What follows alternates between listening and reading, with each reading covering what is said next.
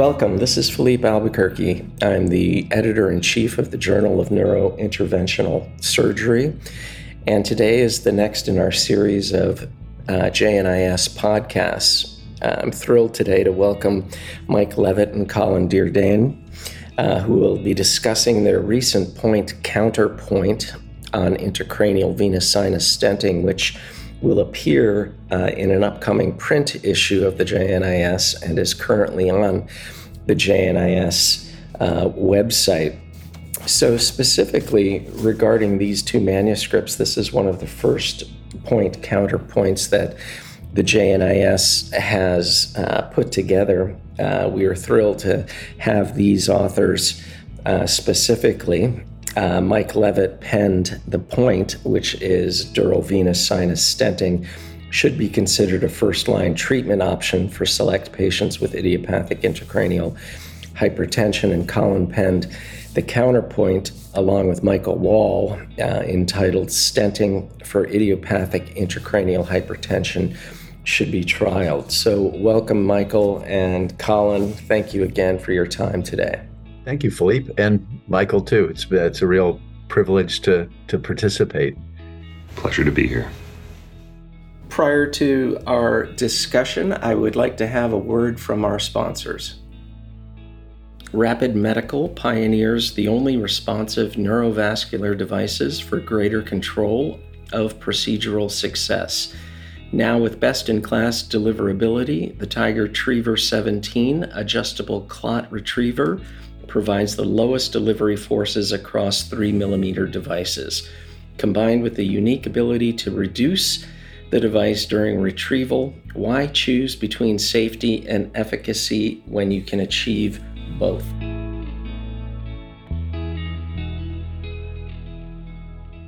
Well, certainly this is a topic that has gained tremendous popularity, not only on the pages of the JNIS, but in discussions at our society meetings, really throughout the world, and is a procedure that has gained a good deal of traction in our community. Mike, I wanted to start out with you discussing some of the challenges that have faced the treatment of this select group of patients, and really trying to get your vision as to which patients are the ideal candidates for venous sinus stenting.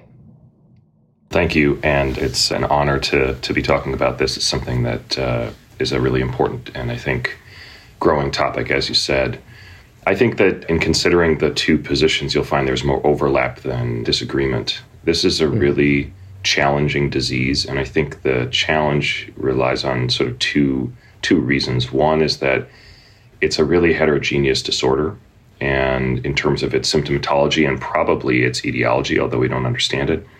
And two, it's been a challenge because no treatment is really very good for this disease. So when I approach IIH, certainly in our multidisciplinary clinic, what we're really focusing on is that this is an ophthalmological disease that happens to have a neurosurgical or neurological underpinning. But the focus in my consideration of treatment for this is almost always through the lens of the patient's vision. So when I approach a patient with IIH, the first step is to get objective visual measurements, primarily visual fields and recordings of retinal neurofibrillar thickness through OCT, or at least a somewhat objective characterization of papilledema. And that's really going to tell you whether the patient is going to require a more aggressive treatment, which could consist of surgery or stenting, or whether medical management will be sufficient.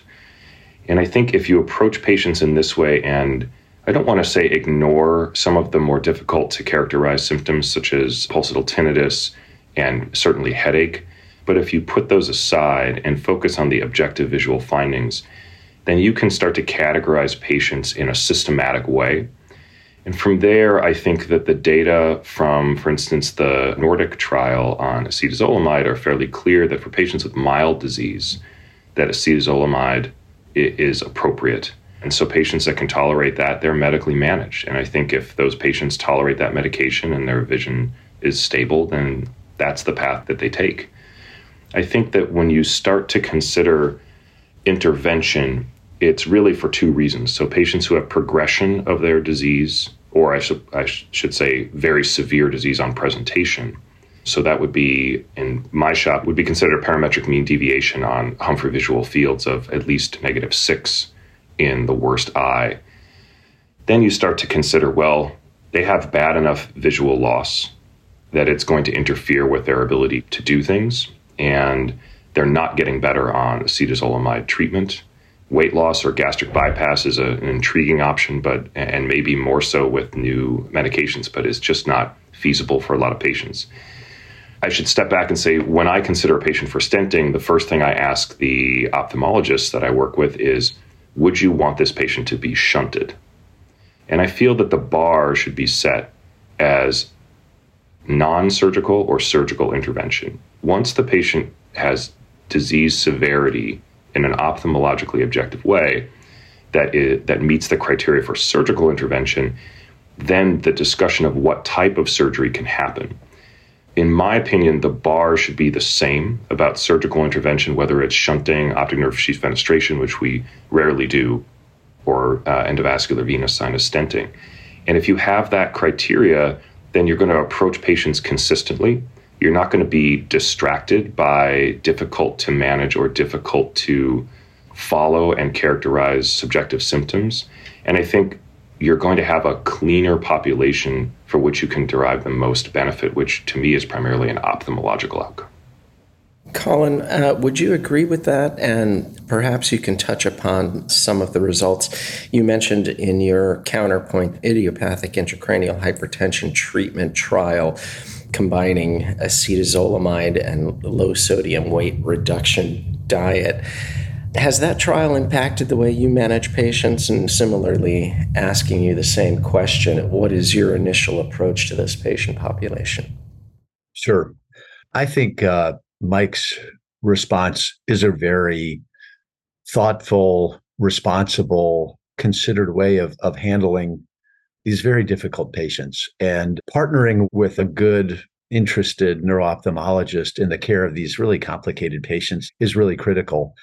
And there's just several buckets to break down. And I think Mike described very well the patients with documented, clear, objective visual loss, or risk of visual loss. And those patients that are medically refractory, not tolerating acetazolamide, or not responding, those are patients that are going to get treated one way or the other. And the data for stenting is just as good or better as it is for shunting or for these other procedures. And that's a very difficult group to study, frankly. It would be wonderful if we could set up a trial to compare optic nerve fenestration and shunting versus stenting to get better information on who responds to what, but that's a difficult group. The area which is less clear and more in great need of better data are the patients. There's several different buckets. One of them is the patients that are doing okay with medical management, but high dose 1 to 2 grams of acetazolamide, most patients don't like that. And their kidney stones, it's not tolerated that well. So what we call about medically refractory is a kind of certainly if visual fields progress, that's a treatment failure. But there's a lot of people that just don't tolerate these drugs. And that is a population that we need better data on the relative risks of this procedure versus medical management for the patients that are stable. And then finally, and Mike touched on that, there are a lot of patients that are being treated for headache in our community. And these patients are really miserable. And there may be benefit, if they have a big gradient and they've got something in the sinus, their patients do respond to this procedure. But again, we don't really have good risk benefit data on what the complication rates are from venous sinus stenting, which are not zero and can be catastrophic. And we also have some issues with long-term outcomes because recurrence rates are fairly high. And which patients do we have recurrences? Certainly there's some anatomic predictors, but we don't really have that down yet. There's still some things evolving too in terms of better stents that can be navigated more easily and perhaps less in a less complicated way. And then finally, you mentioned to bring up the IIHAT trial. That was a randomized trial of high dose acetazolamide versus placebo for patients with IIH. And I think they had to have mild visual loss between 2 to 7 negative decibels, which a negative 10 is a 10x loss of visual fields. It's a logarithmic scale. And they found that the high dose acetazolamide group had a better outcome in terms of stabilization of these visual fields compared to the placebo group. The treatment group also had a higher weight loss, although the benefit appeared to be independent of weight loss.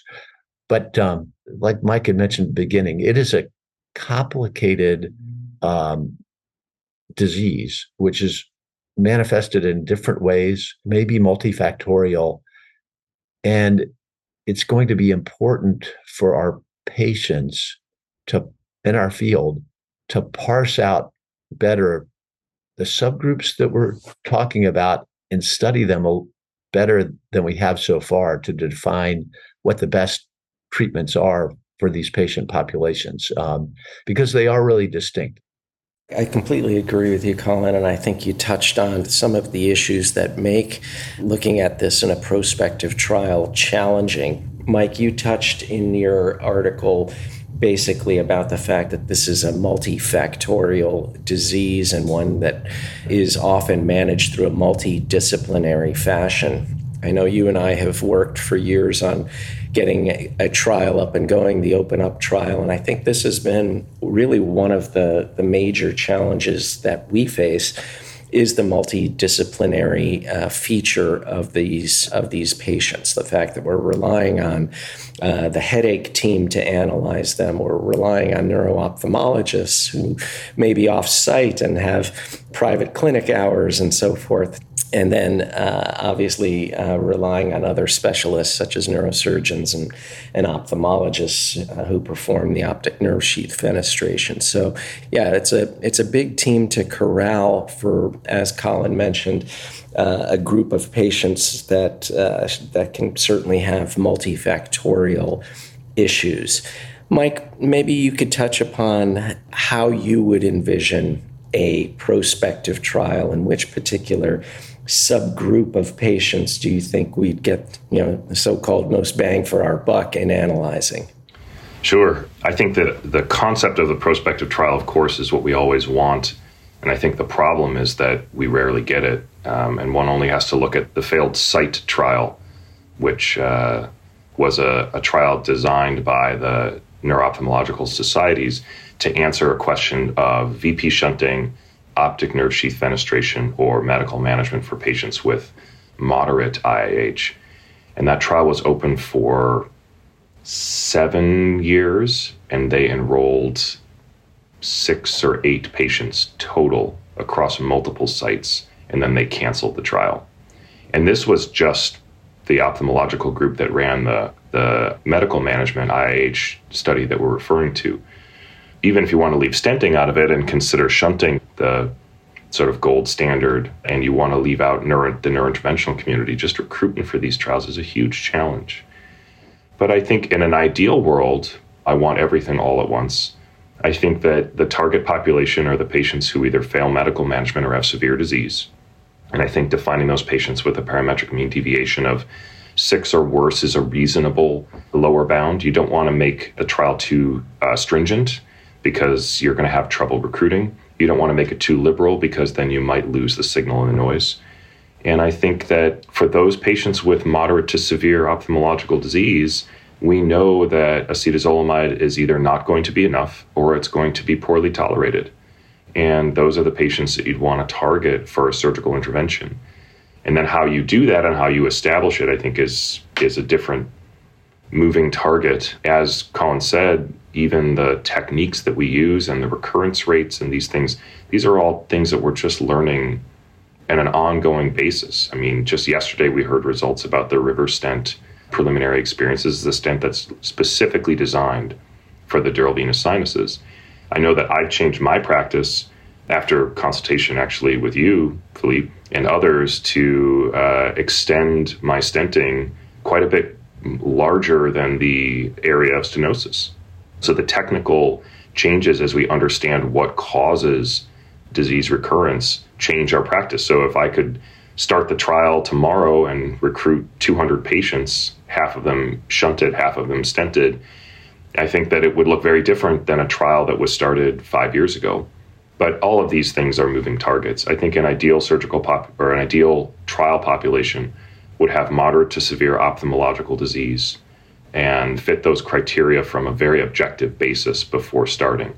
And I think that the critical thing to do, if I were to be able to wave a magic wand, is just to establish some sanity in the application of this technology, because unfortunately, I think what Colin and I talk about in different perspectives in our point counterpoint, and again, I think there's more agreement than there's disagreement, is that it is easy to observe the misuse of this technique because the barrier is low, because it's minimally invasive, because it's a straightforward procedure and it's not a shunt, that there is a lot of liberal application of this technology to patients who likely don't benefit or the benefit is very unclear. So even the best trial is not necessarily going to capture all these patients, but hopefully it would modulate and maybe bring some sanity to some of the behavior that I think is out there when a treatment like this is potentially over-applied. Just thinking out loud a bit, a trial would have great value in improving efficacy, of course. We've seen that with stroke thrombectomy, and we know the impact that a positive randomized trial can have and really establishing clearly for everybody the benefit of what we're doing. But really, the devil is in all the details, and getting a procedure, really optimizing the technique. And I think, as Mike mentioned, getting stents that are built to purpose, delivery systems, better understanding recurrence, as far as the technique goes.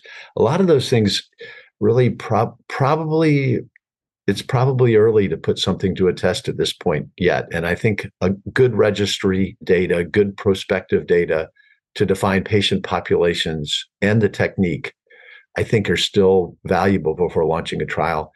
The last thing that we would want to do is to launch a trial at a target population that may not benefit, like for example, a headache only population with a quality of life outcome. Any complications that we have could overcome benefits that we have with headache. And there's also the recurrence rate issues. So I think we have to be very careful about defining what we want to tackle here and then how we would want to study it. And I think we're best served really by something that is really mechanistically related and quantifiable, like the visual field measurements that Mike is describing. It's tough to noodle it all through, but I think there's a lot. I think it probably is early for a trial. I think more technique, more data, more device development is probably required in a registry or good prospective single arm ways before we identify really the target that we want. And I'd be curious to hear from both of you what you think of that. I completely agree with you. The patient population that I think really vexes me and challenges the performance of these trials are the patients that have moderate to severe visual loss. Those patients essentially are in extremis, Colin, as we know, losing vision, if not daily, then weekly. And these are patients now that are being treated locally. They don't have to go far to get shunted or get stented. It's a procedure now that's being done throughout this country and throughout the world. So I think that in and of itself also limits the target population. I mean, obviously, that's the group we'd love to study the most. Those are the ones where we're going to see the signal and the noise as the signal, as Mike had referred to. But at the same time, those are a relatively small group of patients that are likely receiving treatment at their local institution and may be hesitant to enroll in a double-arm trial. So I think that remains a major challenge. Colin, you had mentioned the negative trials, and I liked your summary at the end of the Counterpoint, listing the trials that we're now paying the price for in terms of not being able to perform certain procedures. Can you just highlight that and how important you think that is? Yeah, I'd sum it up into two categories in a way. There are the trials that challenged our assumptions about what the disease really is, like the COURAGE trial for chronic stable angina. This idea that these flow-limiting coronary stenoses that are causing angina, but in a chronic stable way, that mechanically that would provide a better outcome, angioplasty and stenting. And that COURAGE trial showed really equivalent outcomes in the two arms. Less angina with exertion in the stented group, but no change in risk of MI or death or anything else. And that was a trial that really kind of shook things up, and I think steered people to the idea of a vulnerable plaque, and that these other plaques really aren't likely to rupture and cause an acute coronary syndrome. And so I think that's a good trial. That's one that sort of challenges our assumptions. Other ones too, things like WASID in a similar way, the warfarin versus aspirin for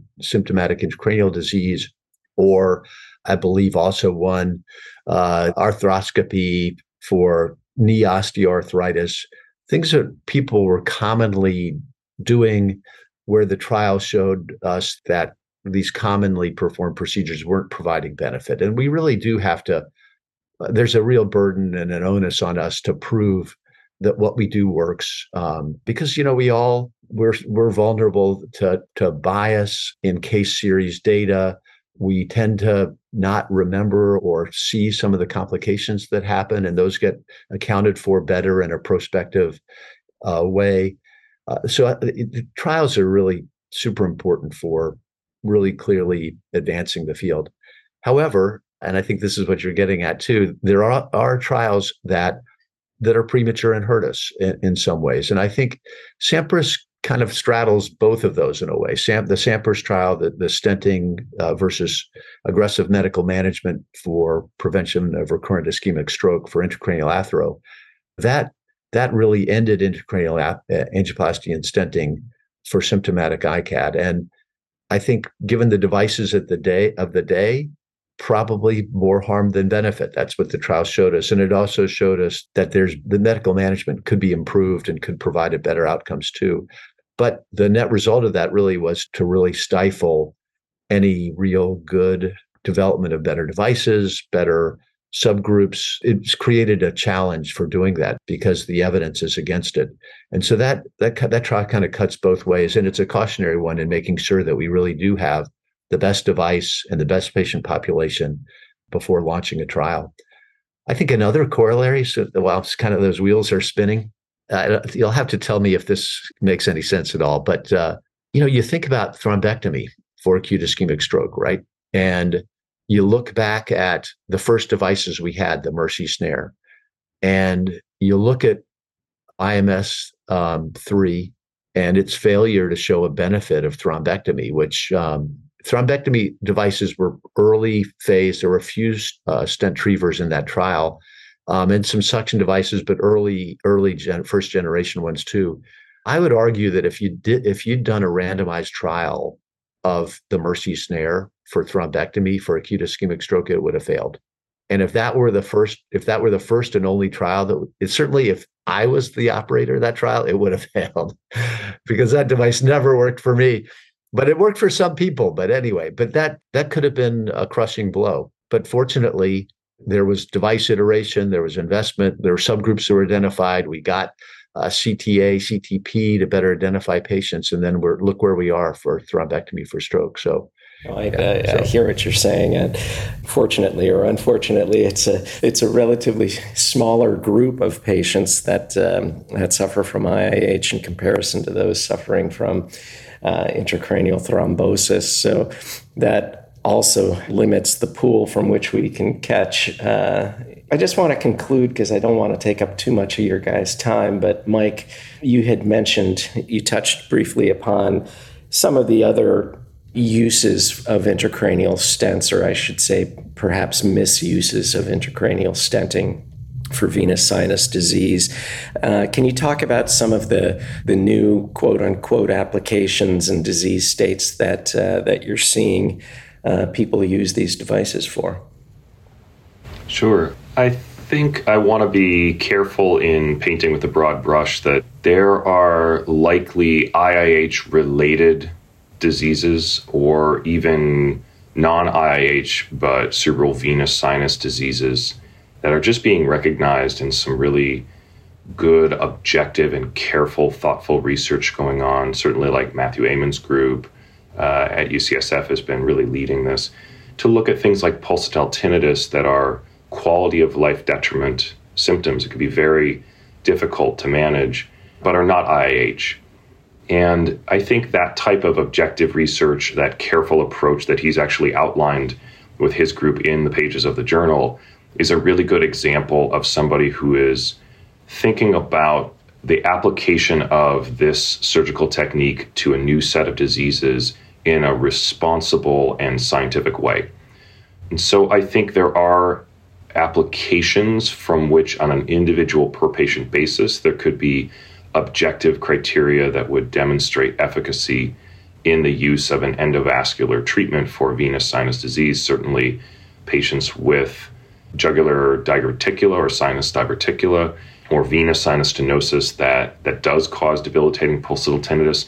These are things that could be considered. I think you're a little bit on an island in terms of how aggressive to be. As Colin mentioned, if you have a severe complication while trying to take care of somebody who's losing vision, that's, I think, on par with the relatively sobering and high complication rate of VP shunting, which is a bad treatment, but the best we have. But if you're causing a severe intracranial complication to take care of a patient who may have a multifactorial headache disorder or a non-debilitating pulsatile tinnitus, I think you're on very, very shaky ground. And so I think that, to me, the good applications for this technology outside of patients with a really classic IIH are only to be approached very cautiously, very objectively, and with a really frank conversation with a patient. You know, people think that minimally invasive treatment is safer, and it's not necessarily safer. It's just less invasive. There's less of an incision. So I think there are definitely those types of reasonable applications. There are patients who are IIH without papilledema, but have documented elevated ICPs, which is a real disease. But what do we do with that? And I take care of a few of those patients every year. And I evaluate them for stenting. I have a conversation with our headache neurologists, our neuro-ophthalmologists, our CSF diversion specialists, and then we make a per patient decision on whether to treat these patients. But that's a very long, rigorous process with invasive ICP monitoring. I think that there are applications for this outside of IIH. I think what I would caution people and really strongly hope to avoid is the type of situation that I unfortunately see in my clinic not infrequently, which is a patient who may or may not have IIH, who has received stenting on very limited diagnostic workup and with very limited exploration of non-surgical treatment options. And those patients are always disappointed. Either they were stented because of a stenosis that did not meet criteria for pressure measurements, or they received no pressure measurements, which I think is appalling, or they were stented for mild disease or headache only. And I think that the problem here is that, as I counsel my patients, as I'm sure you both do, if you're taking care of a patient with IIH and they have headache, I tell them, I don't want to be glib, but I sort of tell them I don't really care about your headache. Not that I don't care. I do care about their headache, but I have no way of knowing whether or not it's going to change. And if it didn't change at all after treatment, I wouldn't be surprised, because this is a disease that causes blindness. So I think if your indications for venous sinus stenting are headache, or you're applying it to diseases without objective ophthalmological or other neurological criteria, I think you and your patients are going to be disappointed. And if you have a complication, which is a non-0% chance, I think you're on very thin ice. So I would just call on the societies and the people who are listening to this podcast, which is probably a self-selecting group, to really police yourselves into considering objective and careful, thoughtful application of what is considered a relatively easy technical procedure, but really should be limited in its role to a careful selection of patients. And I tried to put that in the title of my point, despite my attempt to be enthusiastic. I did sneak in the word select patients, and that's because it's not all patients, as we know, that could benefit from this technique. And I think if you do it carefully, you will do less of them, but you will have a much, much higher success rate. Agreed. I think that's an excellent summation, Mike, of some of the challenges we're facing. And I'd like to conclude by thanking you both again, taking your time from the SNIS annual meeting in San Diego to join us today to discuss really this controversial and popular topic now for neurointerventionalists. As I mentioned at the outset, this point and Counterpoint will be published shortly in a print issue of the JNIS. They are both currently on the JNIS website. I thoroughly enjoyed this conversation, and I was struck, as Colin had mentioned, by how similar many of the points that both of you made in your articles, and the careful, objective, thoughtful nature that you took to addressing this subject. So I thank you for your time today, and we'll talk to you soon. Thank you. Thanks, Philippe. Thanks, Mike. Thank you.